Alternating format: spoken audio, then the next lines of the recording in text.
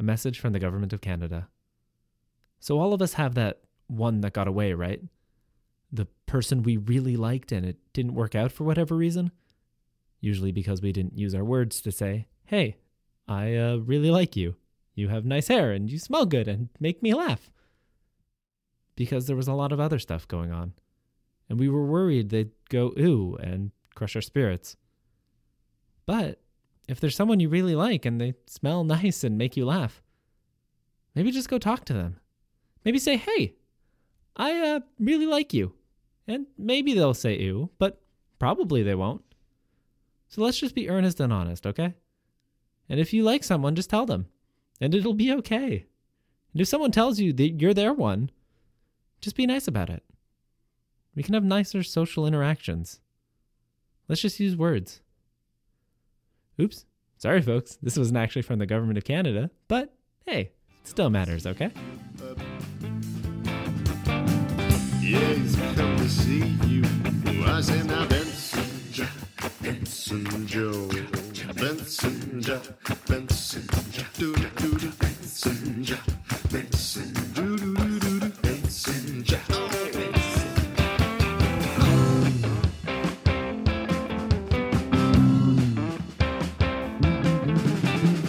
Hey everybody, welcome to episode 155 of the Up for Discussion podcast, a show that doesn't really matter except when it super does. I'm Tom Zalatni. I'm Kate Bradley. And we've got a special guest coming to us over Skype from Europe, which is wild. Exciting. He is the author of a brand new productivity book that comes out the day that we're launching this episode called Scary Fast. His name is Brian Stegner, and he is here. How you doing? I'm doing well. Good. Yeah, Brian and I have known each other and have worked together on various things for the past 6 or 7 years, and for some reason this is the first time we're having him on the show, and it's over Skype. It's very ironic. I'm very excited this is happening. Very, very interested in this topic, so very eager to hear your thoughts on this, Brian. I'm glad to be doing it. It's just what day is this podcast officially airing as people are listening to this? What day is it officially? Officially the 13th. Of 13th. Okay, well actually the book is actually coming out the book is technically out now. Okay. This is a moderate secret, but it's in sort of like it's in a time where I'm asking my brother to download it and make sure that it looks okay and right. Do all those things. Then on Sunday, the 11th, which is just a couple days before this comes out, it's my birthday and I'm turning 39 and I'm giving the book away for free. Nice. So that's the special, just for a couple of days. It'll be for free. So it'll reach into, if you're listening to this right as when the podcast comes out, then I'm guessing it's going to be free for something crazy, 24 hours, and then it'll go away. Okay. It'll be there, but pay for it. So now's your chance, guys. If you want it for free. I'm going to get on that for sure. Inside information. That's right. So, Brian, this is a productivity book, sort of life hacking stuff. Do you want to sort of give our audience a rough idea of what what you're dealing with? The reason I wrote the book, there's a lot of productivity books out there. If you go on Amazon and you look up productivity, you will spend all day clicking through them. There's a lot, and I'm sure, some of them are better than others. What this book is supposed to be for people who've already read a productivity book, or they've read all the productivity books and they're looking for something more. It's advanced productivity hacks. It's the stuff that would be unsafe to use if you weren't already moderately able to accomplish things and moderately able to organize your life in a way that, if you became suddenly more productive, you wouldn't die. That's kind of it's a little bit facetious, because you probably could read it and be okay, but I do have a picture on the cover of a guy with a solid state rocket strapped to his back, and the idea is it's scary fast. It's not necessarily fun to go that fast. Right. But if you want to learn how to go that fast, this book will teach you those evil things, and then you won't be able to unlearn them. So the first part of the book is mainly just some warnings towards that end that, I don't take any responsibility for what happens if you read it. It's not for the faint of heart. That's essentially it. Yeah. And then that's that's 50% joking and 50% real. You can people do develop health problems when they accomplish too many things. Yeah. And yeah, so that's kind of the general idea of the book. That's very cool because, like, it's true. There are so many books out there, but they are mostly introductory level books. So it's cool to know that there's that other level. It's like, no, I function quite well, but I need a power boost. What can I do? What are where can I cut the fat? Tell me. So that's what we're going to find in this. So this book will not work super well for people who aren't productive yet. So do you have some tips for those people, for people who are, I guess, like novices in the productivity world? What would be your like first piece of advice? Well, I did run into that problem. Like I felt, you write something and you put it out into the world and then you feel like morally responsible for what happens to your readers. Yeah. And if all these people went and like killed themselves with productivity and had heart attacks or something, I would feel bad and responsible. So, and I know people will be like, read all the warnings and they'll be like, yeah. And then they'll just keep reading, like completely ignore them and not take them seriously, even though I repeatedly warn them for several pages. So I felt obligated to put in like at least some basic skills, some basic guardrails, knowing that people are too lazy to go read a different book. They're already committed to this one. So, well, they've already bought it or got it for free. You can't expect them to buy a second that's book right. now. Especially when it was free. Yeah, it's like giving out free pharmaceutical grade things. Like, here kids, some free pills. Don't take them unless you read the label. Yay, drugs. So I did the first section. The book says it has 7 advanced hacks, but it actually has I think there's 13 or 14 basic skills that I lay out in the beginning. I don't elaborate on them greatly, but I do try to at least give those to kind of get people an idea of like what their life should look like or what they should be doing. Not only does it help them know what to do, like if they started doing all those things, great, keep reading. If you're reading all these things, you're like, I don't do any of this stuff, then maybe that's a signal that you should just pause, work on that, and come back for the next piece when you've got that first stuff down. And I actually, for the last 2 weeks, well, as of when this comes out, I've done 2 weeks of just short, like 1 minute videos coming out on Facebook and YouTube that talk through these basic skills that you need to have.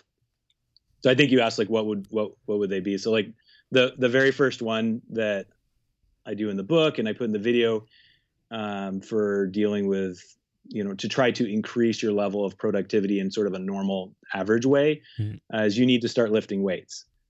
Interesting. And yeah, I know, Tom, you lift weights sometimes, right? Oh, you mean like literally lifting weights? Yeah. Okay. So this was not a metaphor. This is physically moving a heavy object around with your body. Yeah, I don't as often as I used to, admittedly, but I've definitely felt more productive at times when I'm regularly doing some kind of physical activity. So I think that makes sense. Well, it's more, and it's more than just being. I mean, physical activity is important. I think, when you don't exercise, you don't feel as good. If you don't feel good, you don't feel like doing anything. Right. So that's true. But specifically lifting, doing weight resistance, doing any sort of like heavy, especially if it's like a large body movement, like a bench press or a squat, those types of movements convince your body and your brain that you are capable of doing more. Just because you've gone through the experience of doing something that doesn't seem like you should be able to do it, like it's not normal that you'd be, bench pressing your body weight one time, which is, I guess, the average of what quote unquote healthy people are supposed to be able to do. Wait, really? I don't think most people can do that. I know. I can tell you, the less you weigh, the easier that is, right? But then, it's a tough thing to hit for most folks. But being able to do that type of movement or being able to do that type of thing has some sort of measurable effect on people's self-perception. And a lot of what you accomplish in life is based on your self-perception. People don't think, if you don't believe you can do it, there's no way you can do it. Right. Oh, I'm excited right now. This is so, because I have a lot of trouble with productivity and especially with getting started. And like you were saying, obviously physical exercise in general very helpful to keep your base higher. But that idea of just like keeping kettlebells right next to my computer and just like, okay, I'm going to start working in 15. Let me just go raw for a couple minutes and then give myself that confidence of I've accomplished this hard thing and having that boost. That makes perfect sense. Yeah. Yeah. Yeah, it alters that. It alters your body chemistry. You release more testosterone, which, for men or women, makes you angrier, makes you more angry in a good way. Yeah. More aggressive, to go do that thing. To tackle this hard task. Yeah, if you're feeling low and you can't seem to get started on something, just do as many push-ups as you comfortably can, and then go drink some water, and you'll guaranteed you will feel way better about doing whatever it is you have to do. And that kind of that'll at least get you started. And then there's other tricks for keeping yourself going. I'm not going to do these all in order, but I'll just because obviously we're promoting the book. We can't go through the whole book in its entirety, but that's what I wanted to touch on as well. I think it's really great that you have that first portion, because another one of my problems, to make it all about me, is that I overestimate what I can accomplish. So I really see somebody picking up the book and being like, yeah, I can totally do this. I want to put that rocket on my back. But then that's just that slowdown of like, wait, are you actually taking care of yourself in these ways first? So I think it's a very, very good idea. Can to you put even that pick up the rocket? Yeah. That's right. That's right. Is there with that like weightlifting stuff, is there an element of it that has to do with like disciplinary things as well, where like because you're sort of training yourself to spend time with like physical things in your body, you sort of are, whether intentionally or not, you're kind of creating that as a discipline that maybe will extend into other parts of your life? Oh, absolutely. Yeah, it increases your discipline, because a lot of times when you have a task to do that you don't want to do, the pain that you're experiencing is psychological. You have a resistance to going through the psychological pain of doing your math homework. You just don't want to do it because it's going to feel bad. Weightlifting feels bad on your body, especially, well, it can feel good if you're into it after, a few weeks and you're practicing regularly. But if you just physically hurt yourself doing push-ups, not hurt in a bad way, not injure, but to feel that pain in your muscles, if you can overcome that pain, if you're doing that, on a regular basis, you're training yourself to man up or woman up over whatever it is that you're struggling to do. Mm-hmm. Right. Another way that people will, another basic skill is cold exposure. I should say that with this, cold exposure and weightlifting, all the usual FDA, Health Canada disclaimers. Please don't go lift weight. Don't go squat 800 pounds and hurt yourself and sue. So many bodies will be found with your book upon their chest. That's right. It's an ebook, so they'll be. Oh, right. It's not in print. Clutching their phones. That's right. Clutching their phones. Yeah. So with that, you just have to be careful, especially if you have any kind of pre-existing condition. Talk to your doctor, all that. But with cold exposure, there's a couple of things that are really interesting. I mean, this has been kind of a big deal for like 5 or 10 years now, more and more. But it's not normal that we don't feel the cold as human beings. Like we didn't. Cavemen didn't have North Face jackets and Canada Goose jackets. And I know, like, being in Montreal, like, you have every opportunity to feel cold, but we choose not to, right? If we can help it. But that's bad for us. It's bad for us emotionally and physically. We should feel more temperature swings. That's more natural. And so back in the day when people were being diagnosed with depression, they would, as a sort of holistic remedy, they would just dunk them in ice water. And they're like, Fuck. Which kind of seemed really, it's really cruel. And so they stopped doing it, along with, shock therapy and other things. Right. But it turns out it's actually super effective, and taking antidepressants isn't good for you probably. So, if you can deal with it, don't stop taking your antidepressants because they said that. But No, absolutely. All the warnings. Yeah. The warnings. Just asterisk. Yeah. Talk to your doctor. But cold exposure is really, really effective. It helps keep your mood elevated. It also helps you deal with pain. Lifting weights leaves you sore all the time. Right. Like my son right now he's going to turn 12 in June. And we as North American people don't have like rites of passage usually. Like we don't give our kid a knife and send them out into the woods and tell them to find a spirit animal. Speak for yourself. Right. Well, we do. We don't do the knife and the spirit animal, but we do this big coming of age thing, and we prepare them. And so he's got all these challenges he's working on right now. Oh, and cool. one of them is he's got to do all these push-ups, and he had to take 10 days in a row of like an ice cold shower, Oof. 5 minutes. 5 this is- minutes? That's 5 a minutes lot. of ice cold shower. Yeah. And he worked up to it, but he's embraced the challenge. He's loving it. Right. That was the first challenge he completed, was doing the ice water or the cold showers. But the push-ups, so he's sore all the time. Right. All the time. He's always complaining, my arms hurt, my chest hurts. I'm like, yep, because you're doing 50 push-ups every day, and he keeps adding more on. So that kind of pain is with you all the time, Mm-hmm. but it's less acute. When you're standing in an ice cold shower, like it'll force the air out of your lungs. It really feels bad. Yeah. So that's sort of taking it to the next level in terms of doing a hard thing, training yourself to do hard things that you don't want to do. And then also just a higher level of like dealing with pain. You do have to be careful because you can black out. Like if you're doing it in the shower, you can black out. Yeah, you don't want that.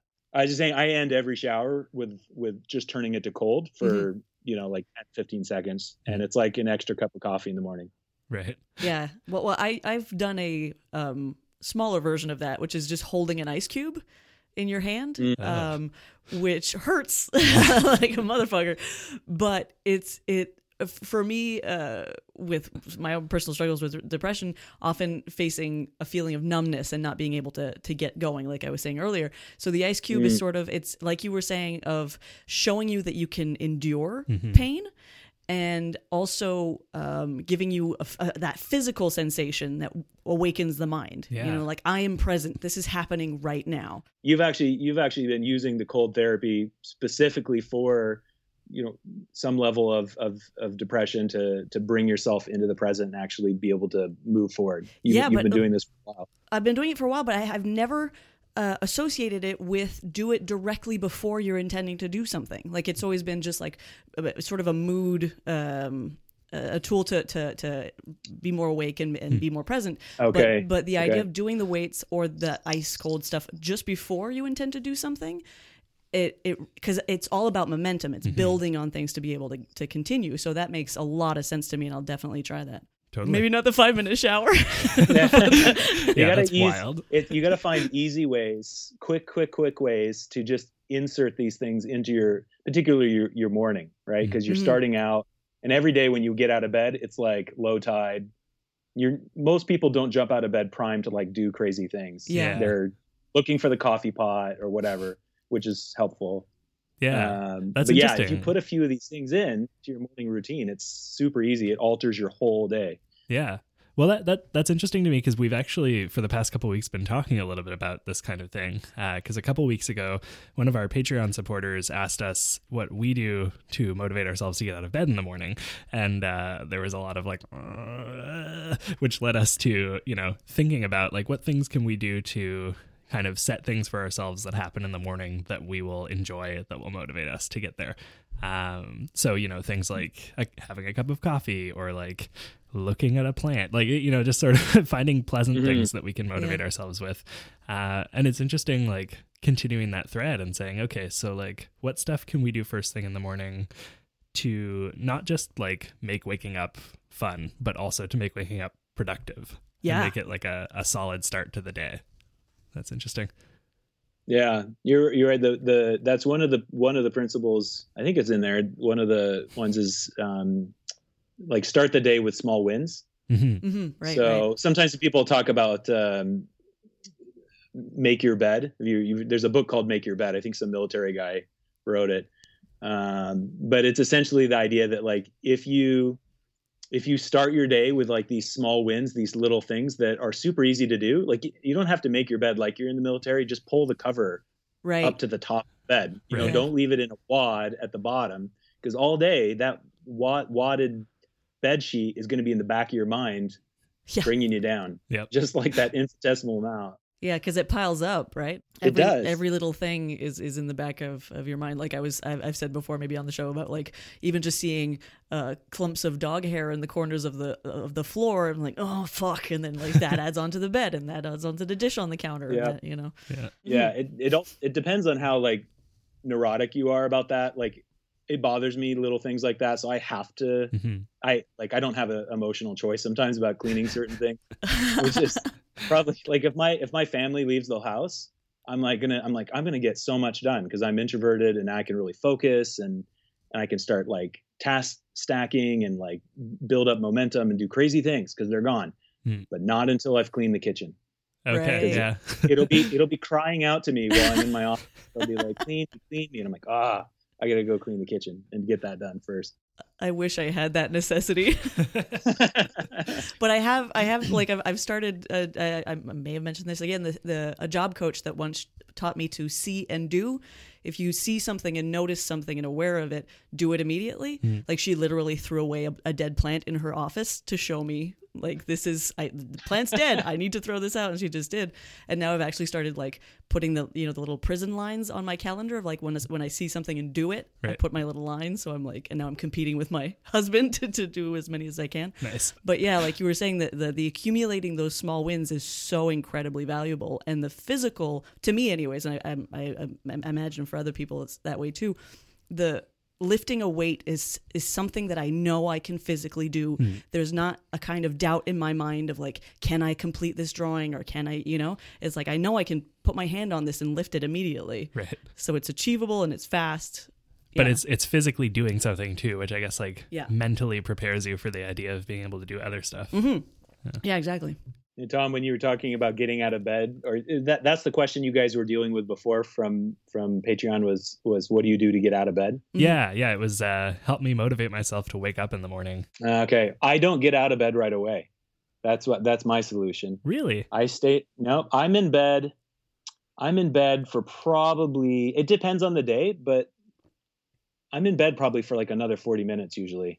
Wow. And I'm jealous. the reason is because I have like a routine that I follow in the morning. And this isn't necessarily in the book specifically, but I have a routine in the morning that I follow that stacks those small wins up for me to the point where I'm allowing my mind to fully embrace the day and wake up. But like I go through my inboxes so that I know that my email is sort of murdered down to like a reasonable level, like get rid of all the junk so that I have clearly articulated the things that I'll need to address later after coffee. Right. And I go through my Trello, which is like I don't know if you guys are familiar with Trello, but it's like a project management thing where you can build cards and like move them over as you accomplish things. And so we use that in my family for just like to-do lists and stuff like that. So I build my Trello for the day so I know exactly what I have to do that day, and I kind of put it all in order and queue it up according to like personal and business and other topics. And I do my Bible reading, and I read the news, and then I get up. And then I make coffee and I make protein and do, at that point would be like push-ups and then cold shower, all of those things sort of slowly stack up until when we have like kind of, I go down to my office and I'll do my email and banking cash flow stuff. And then by like 11 o'clock, we're on like a late schedule because we stay up late and get up late. But by 11 o'clock, I'm having breakfast or 11sies with the family. And I've accomplished basically all of my small wins. And by that point, I'm really cruising. Like I'm emotionally charged. I can accomplish like the hard thing to do. So after breakfast, then I go down and I spend 2 to 3 hours on some hard thing, whether it's writing a chapter or doing some website design or something that is going to require more focus. All of the little niggly things, like when you're talking about like if you see it, do it. All of those are gone from my life at that point, or I hide them. I hide them where I can't see them. I erase my whiteboard and I focus and drill down on getting something hard done, the harder things. So what time do you actually open your eyes in the morning? Like what's your alarm set to?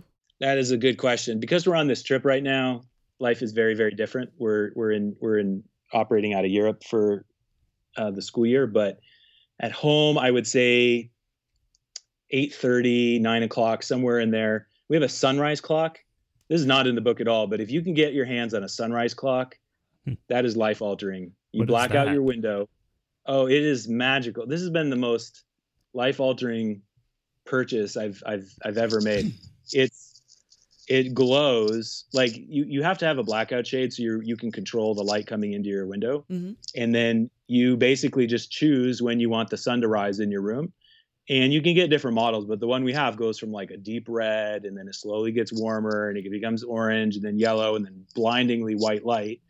And it just slowly tells your brain you're going to need to wake up soon. So you got to wrap up this dream where someone's trying to kill you, or you're fighting something. I have really stressful dreams. And so then, the dream starts wrapping up, and usually maybe like 15 minutes before the birds start singing on this thing, I already wake up because I'm like, oh, it's getting bright out. And I like roll over, and then the birds start or whatever. And then I'm completely awake. And this is possible even if I have to get up to catch a plane at like 5 o'clock in the morning, because my brain you don't wake up like that thing. Like you hear the alarm, like, you snap awake and you don't even know who you are or what day it is. Yeah, that ever happened to you? Oh, That's because your absolutely. brain is just like at the deepest possible chemical level, not participating, not awake. And that never happens with the sunrise clock. Right. I'm a huge fan. And you can program that to like, can you program the sunrise clock to wake you up anytime you want, even if the sun's not really out outside? Oh yeah, it has nothing to do with the real world. Okay. That's why you Yeah. need the blackout shade. You have to create a dark right. environment, no light coming in from any other sources, and then this thing will generate a sunrise at any time, and it can stretch it out from, I think 20 minutes to 40 minutes or 45 minutes. Sometimes you can do it quicker, and it even can turn off at night. You can put it on like going to sleep, and it will slowly get darker until you can't read what you're reading anymore. And you're like, oh, I guess I should go to sleep. But your brain is designed to start winding down as the light starts going down. It's like the opposite of the problem people have because they're looking at their phones late at night. Right. Yeah, yeah. You're staring at that blue screen, and Apple made it like yellowy at night. So it's like not as bad for you, but still you shouldn't be looking at it. Yeah. You should, reading a book or Kindle or something. And then, the light goes down. I don't use that feature as much because I get frustrated because I like want to keep reading, but, and the Kindle is backlit. So it doesn't stop anything. Yeah, you can use like Philips Hue light. Well, Philips, there's a bunch of brands, but the new LED lights that you can control with your phone. And I'm remembering now, it's ridiculous how many like productive things you implement, and then shit gets real, you stop doing it, and then you kind of forget Yeah. that you did that and that you had that structure in your life. So you kind of start it from scratch instead of being like, what worked back then, let's do that again. Because we did do that, and it was extremely helpful. And when you sort of half wake up and the light is at like that deep orange, you're like, I'm cool for another hour or whatever. And it's a relaxed, it's not like snoozing an alarm. It's sort of a calm, comforting notion to be like, oh, it's still red, I'm good. Yeah. You're doing that with the bulbs, the Philips bulbs with a smart app on your phone. Yeah. Oh, that's awesome. That's the brand. I think that's the brand that makes the sun clock thing that I have. Oh, yeah? You can make your whole house have a sunrise. Yes, exactly. That's so Yeah. much fun. That just makes me want to live in a pitch black cave with only those lights set up. Yeah, but that's the other thing, right? I'm really happy you mentioned that, the blacking out the window, because as soon as you have that other light coming in, it's going to screw with, Right. the fake sunrise. Well, winter time you're fine, but in the summer it's gonna, you'll have a real sunrise coming way too soon. Yeah. At least in my case, if you have to get up early. I don't think this product sells very well because a lot of people do have to get up with the sun, but I don't. So I really need this. I need my own control. Yeah, for sure. Yeah, well, I mean, I find I like to have the room fairly dark when I go to bed at night. So I usually will close my curtain so that there's as little light coming in as possible from the streetlights outside. So for me, like, I feel like that would actually maybe be helpful, even though I wake up usually when the sun is coming up, just because that way I could, not have to have trouble falling asleep. Oh yeah. If you have streetlights outside, we have there's a park across the street from our house, and it's like daylight outside all the time. Right. Or if there's a baseball game or something, it's insane. So yeah, we black out all the kids. We've been doing this for years because when the kids are little kids like to go to bed early. Yeah. And get up really, really, really early. And we hated that. So we just covered their windows, and we told them when we just moved their schedule back. Our kids would sleep in till 9 when other kids were getting up at 5. And it was, so we've always used blackout shades. That's Yeah. That's a good really parenting helpful. hack. Yeah, for sure. Yeah. That'll be the next scary fast parenting. Hey, how is a good meal like an interesting person's brain? They're both rich and nourishing. True, but wrong answer. You can get a lot out of them. True again, but still not what I was getting at. Both look appetizing when plated up with an elegant garnish. Odd, but I guess there's a lot of ways a brain is like a meal. But the most important similarity is that they're both things George Poppy digs into in his talk show podcast, Digging In. Up for Discussion is sponsored by Digging In, a show where host George Poppy, the smartest, hungriest podcaster on the planet, invites interesting guests over to enjoy a home-cooked meal while talking about their passions. It will make you laugh, cry, salivate, and wish you had both a tasty meal and a deep, complex mind. Check out Digging In, available on iTunes and Google Play. Digging In, for hungry bellies and hungry minds. I'm Julian McKenzie, co-host of the Scrum Podcast, a sports show I'm doing with my podcasting partner in crime, Tristan D'Amour, on the Up Forward Network. Every week, we analyze something different from the Canadian sports media landscape. Lack of diversity, getting a job in the field, coverage of different sports, and answering some of the harder questions. Through a combination of back-and-forth discussion and high-profile guest interviews, we're aiming to figure out exactly what's up in the world of sports. Find us wherever podcasts are sold. iTunes, Stitcher, Google Play, SoundCloud, Message in a Bottle, Morse Code, Telegram, Singing Telegram, Target, Walgreens, Bird's Nest, Dad's Shed, and a crowded convention center bathroom. That was all tangented off productivity tip number 1. What's can we know what productivity tip number 2 is? Let's see. Well, that was a few of them. We did weightlifting, cold exposure, small wins. One of my favorites is lying to yourself. You guys, these are supposed to be basic, so I kind of assume that like half of people listening to this do this. Maybe not. Maybe without like actively realizing it or doing it. These are supposed to be basic things, but for instance, like when I do this all the time when I'm thinking like, oh, I'll wash the dishes. And I don't, there's a huge, let's just say an enormous stack of dishes. You don't want to do them, but you just think I'll just wash these 3 dishes here. Mm-hmm. And you tell yourself after that, I'm going to go watch TV. I'm going to go watch Netflix. But after I wash these 3 dishes, what happens is you finish those 3 dishes and you realize in that moment you were lying to yourself and that you were really going to do 6 dishes. Mm-hmm. And then you're like, that was the real plan all along. And you wash those. But then after that, you just end up doing all of them, right? Because you just keep sort of like leading yourself on and lying to yourself. I do this all the time with writing. You're like, oh, I'll just write a couple paragraphs and then I'll go do something different. And you just keep telling yourself, oh, that looks pretty good. I'll just do a couple more. But in the back of your mind, probably the option is open that you may be intending to write 3,000 words, but you're just telling yourself you're going to do 200 words. Yeah. Right? That's a really helpful way of just getting started. It makes you feel like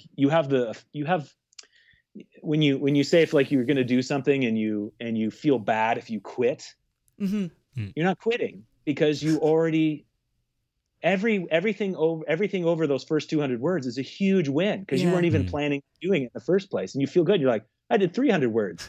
I feel so jazzed. I might even write another 100 words right now just because I have such a good groove going. I overshot my goal of 200 words so easily. Yeah. So those kinds of things convert it. And then when you do decide to stop, there's no guilt. You feel like you did a good job. Mm-hmm. Yeah, you're lowering the stakes. I've found this incredibly helpful. I learned it as the one tooth. When you don't want to brush your teeth, I'm just going to brush one tooth, which is a bad example because you're never going to brush one tooth. And you should absolutely brush your all teeth, of your kids. teeth. I'll brush all the warning, brush all your teeth. Brushing plus. But you're really hitting it like the fact that there is no failure because it's just that you plan the tiny thing and then you exactly because it's a lot of the times that I don't want to do something is because I'm afraid of the failure that's associated with quitting. Right. And you're taking that off the table. So I found that very, very effective. Yeah. I think I've done that like unintentionally a lot, but it's interesting to hear about it as like an actual productivity tool because like Yeah, that makes perfect sense. That is something that you can take advantage of and use as much as possible. Yeah, and it's surprising how easily, because I mean, I know it's a productivity tool. I know I'm lying to myself, and it still works. Right. It still works. Yeah. Yeah. That's the weird thing as you begin to try to engage some of these things consciously. A lot of these people are doing, you're doing them unconsciously. They're not really advanced stuff, but once you begin to be conscious of them, they don't lose their magic. They actually become more powerful. They become more useful. You end up with a huge bag of tricks to get yourself over whatever block you're experiencing. As you're trying to move, as you're trying to produce, you're trying to be productive, you just encounter roadblock after roadblock after roadblock, and each one maybe requires a different response. You want to have as many different possible things you can do to get yourself over that and to keep moving forward.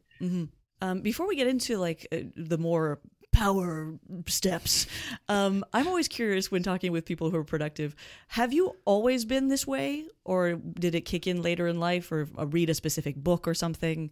I tell a lot of stories in the book.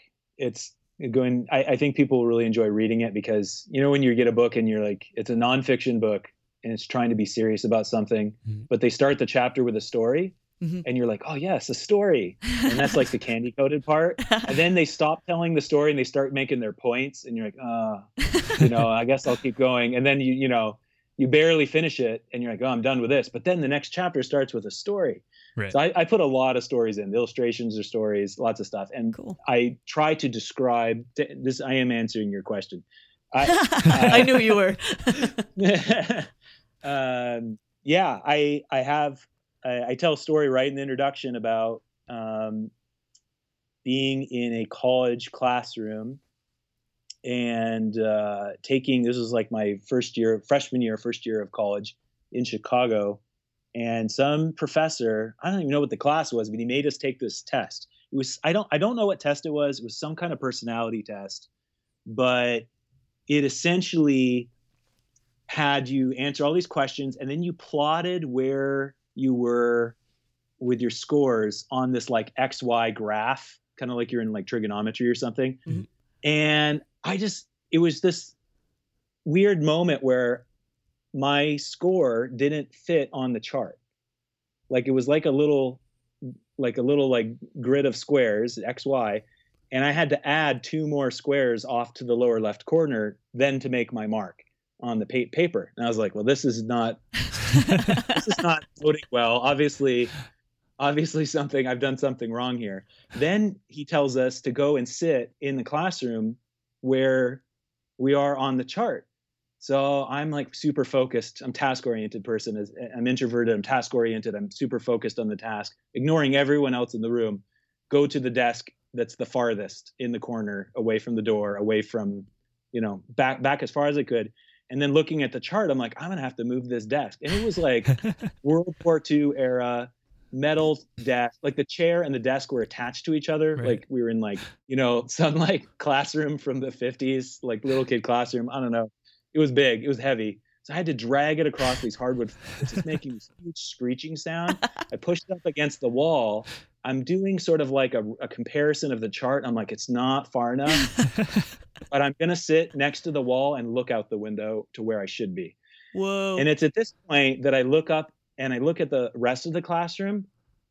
Not only am I the only person sitting in that quadrant out of the 4 possible choices, I've then spent 30 seconds noisily moving myself further every other human in the room, and they're all staring at me, right? Like, and I didn't, at that point, I didn't really have the social skills to like make light of it and say something funny. So I just stared at the teacher as everyone else stared at me. He's like, "Are you where you're supposed to be?" And I gaze longingly out the window, and I'm like, "Well, I'm supposed to be further this way, but the wall, I'm like, is in my way." And there was just sort of like this silence. Like my answer was not reassuring to the masses. And he said, "That's fairly normal for a group this size. There should be one of these guys." And he points at me, and then he's like pointing out to the different people in the room. And he's like, these people come up with ideas. These people over here figure out how to do those ideas.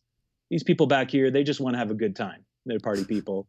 And like, but that guy, and he pointing me, he's like, these guys do most of what actually gets done in the world, like 90%. Whoa.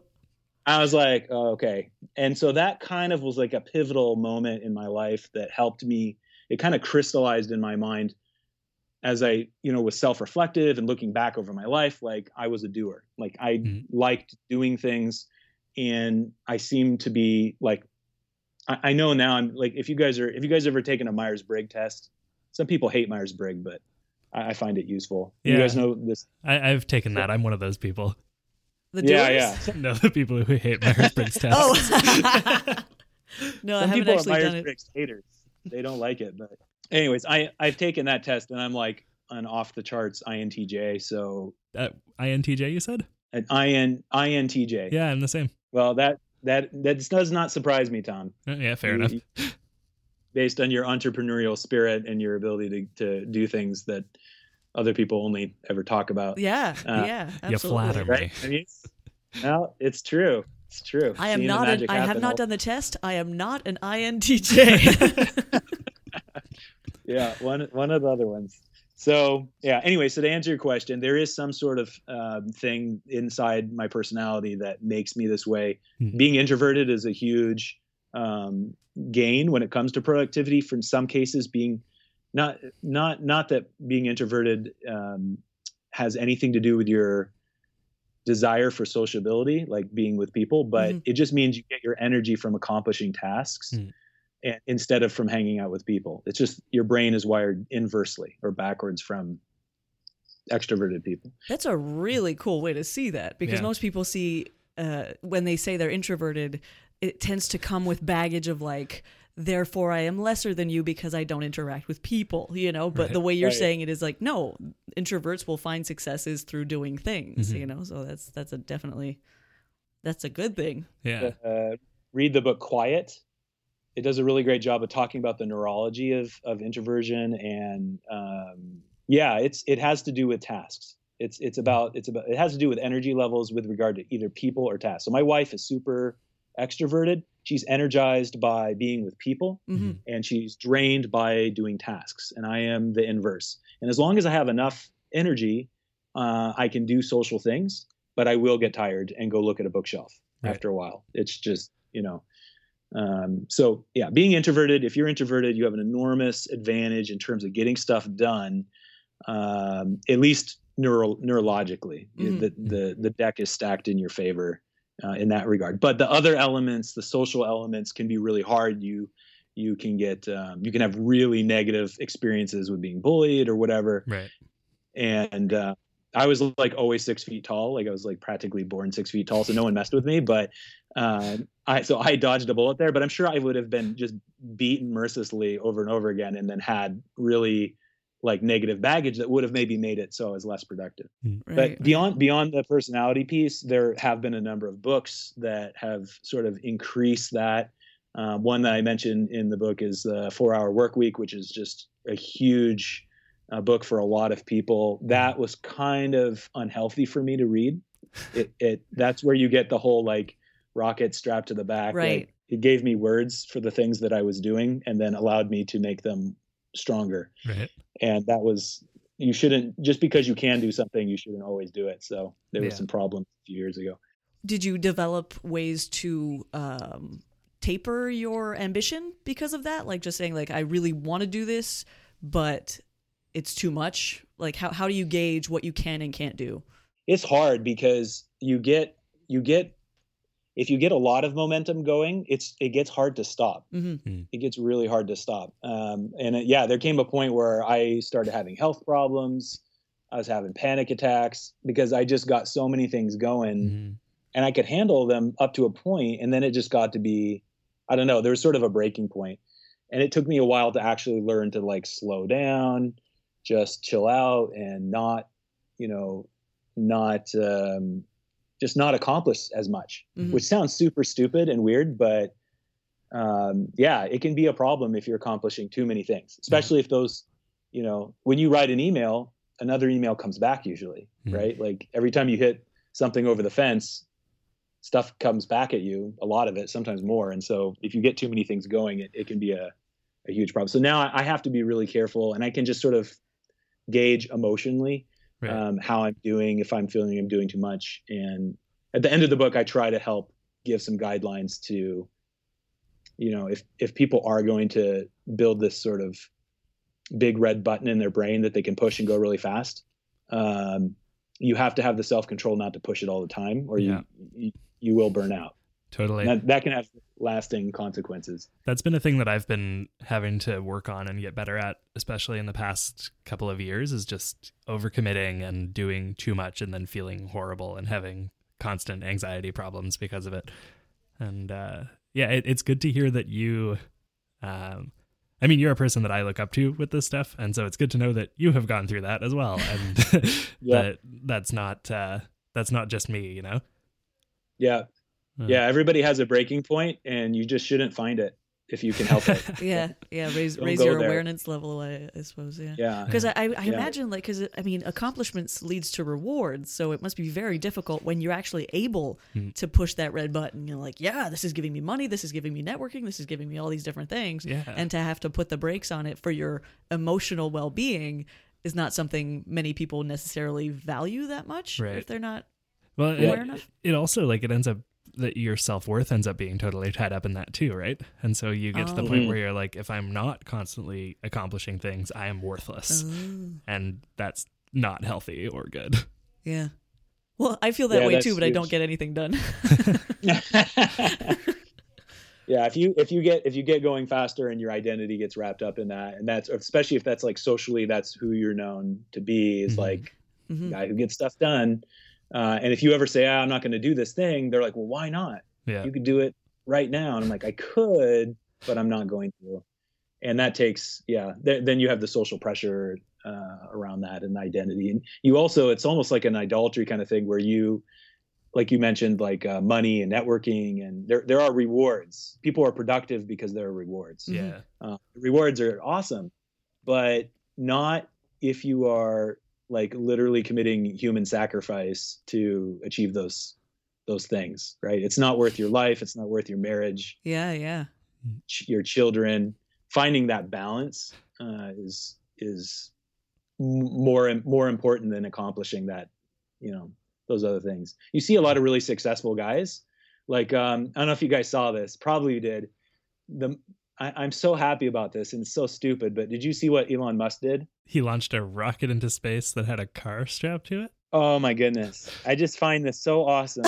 I didn't actually see that. I just saw sort of clips. So that's what he actually did?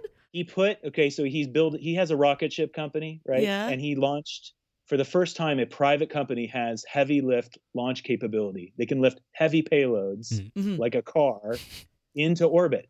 And his rockets all come down and land themselves so he can use them again.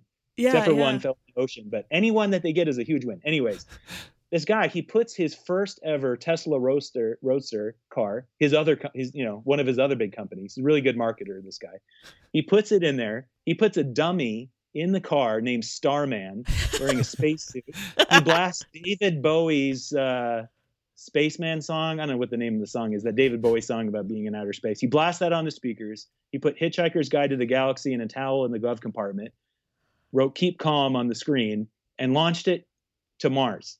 I mean, it may not get to Mars exactly, but I mean, this is just the most amazing thing. You can go onto YouTube right now and see a live feed of Starman circling the Earth, and he's got the top down on the car. Oh my God. He's got his arm. He's got one hand on the wheel, and his arm is out the other side, like he's just chilling on the highway. It is the greatest achievement. That's insane. It's one of the best things that's ever happened. Yeah. Oh, wow. Why am I talking about it? But talk about a guy who's destroyed, like he destroyed his marriage because he's one of those people who just does not stop. Three marriages, right? Oh, His really? first wife. Because he had married, normal woman, right? Normal woman, normal life, lots of kids, and then sadly that didn't last. Then he does like the rebound, marry like an actress thing. Yeah. That breaks up. They get remarried, and then they break up again.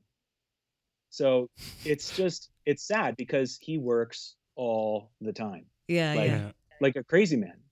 And he's doing brilliant things, and it's awesome. And Like I derive a lot of personal delight out of his accomplishment.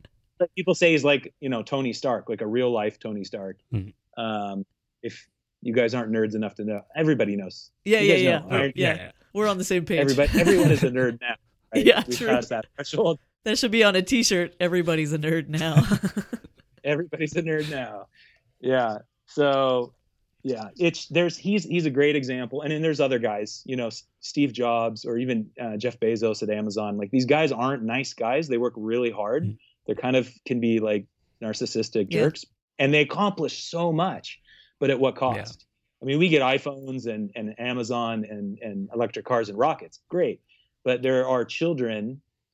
I mean, in some cases, these are fathers, and their children aren't getting the time or attention that they would need. And that breaks my heart. Like that's kills me when I see kids who don't get time with their dads that they so want, and then they grow up with that hurt, that piece that's missing. So yeah, it's great to be productive, but you don't want to be committing, child sacrifice. Yeah. Is that at all included in your warnings? The don't family sacrifice is your important? children. Yeah, just in bold red letters.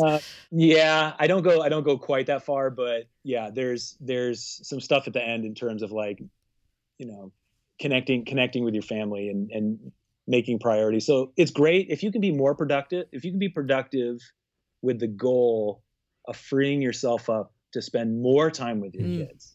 I'm spending 9 months touring Europe with my family. I'm with them literally all of the time. It's way too much because I should probably be alone sometimes, but I'm never alone. It's, it may have not been thought out all the way, but we're doing this thing with our kids because we want the work that I've put in to be extra productive leading up to this time allowed us to structure things in a way that we could do this with our kids and have this, family bonding, educational, traumatizing Stockholm syndrome experience together that, bonds us just before they all become teenagers and become distant and surly. Right. So, that's the hope. So that for me, using productivity to be able to leverage ourselves into a position to be able to do something like this, that's a good goal. Yeah. Right? Set good goals for your productivity. And then you find a healthy resting place if what you're being productive towards is bringing you closer to your friends and your family and your beliefs and not farther and farther away. Right. So that brings us to the end of the show for the week. So Brian, do you want to remind people where they can find the book? Yeah, scaryfastbook.com. That's probably the easiest way because at that point I'll probably just have that domain linking right to the book on Amazon. Nice. And that's a lot easier for me than to spell out, some random Amazon web address. But yeah, it'll be there. If you're listening to this on the Tuesday or maybe the Wednesday, it may still be there for free. And yeah, you can get a copy. Sweet. It'll be it. If you're in Canada, here's where I have to say this. I'm probably going to link it to the US site. And if you're in Canada, it's going to get angry and say you have to switch to a different site. You may have some extra clicks in there, and I apologize, but unforgivable. You I got to cater to the US people. But it sounds totally. I'd click a few more times to get this book, and a really great title, by the way. Oh yeah, I've had that. It's like you get an idea for a book or something, and you write it down, and then it just sits there for years. But I always really like that title. I like the idea. It took me a long time to come up with the cover. Mm-hmm. I did various iterations, but it just makes me happy to look at it. Oh, that's the best. Yeah. The danger that's about to take place. It's fun. Awesome. Well, guys, remember you can rate and review the show on iTunes and Stitcher if you like it. When we get to 10 Stitcher reviews, we're going to put out a bonus episode. So I think we're about halfway there right now. So if you haven't reviewed us on Stitcher yet, go do it. What are you waiting for? It takes like 2 minutes. It's very easy. Subscribe to this podcast on your app of choice and share this episode with a friend who you think could use some productivity tips. You can follow us on Twitter at Down With Talking, and each of us individually. I'm at Tom Zalatni. I'm at Red Random. Brian, you on Twitter? Not really. Yeah, fair enough. Hold on. I do have one. It's X Brian Stegner X. I think Brian Stegner was already taken. I had to put X's on Extreme each Brian. Yeah, it's a hardcore thing. Yeah. Cool. Special thanks to Crackers and Jam for letting us use the title track off their EP Benson as our theme music. You can find all their music for sale at crackersandjam.bandcamp.com. And this show is produced and edited by Tom Zalatni for the Upford Network. It is you. You can find out about all our great shows at upfordnetwork.com. Thank you so much for joining us, Brian. This has been super interesting. Indeed. Oh, it's been fun. Fun from Dublin. Oh, sweet. Yeah, enjoy the rest of your trip. You're actually the Thank you. third guest we've had Skype in from Dublin ever. That's kind of funny. Weird. You caught it. We're literally catching a ferry to Wales in the morning. I have to get up at like 4:45 tomorrow without my sunrise clock. Oh, no. So, Good luck. Almost did it from Wales. Yeah, fair enough. Well, we wouldn't want to do it from Wales. No, Dublin Thank is God. better. Cool. Well, we'll Thanks see you again. guys next week. Thanks, guys. Yeah, he's come to see you. I say now, Benson Joe, Benson Joe, Benson Joe, do do do do, Benson Joe, Benson do do do do do, Benson Joe.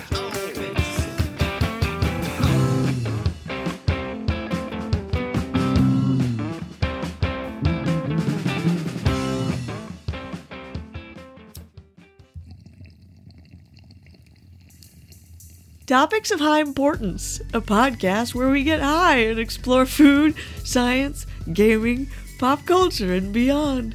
Filled with super tangents, forgetful flubs, and that awkward kind of tension that can only be produced by a married couple. Topics of High Importance on the Upford Network. Join us, won't you?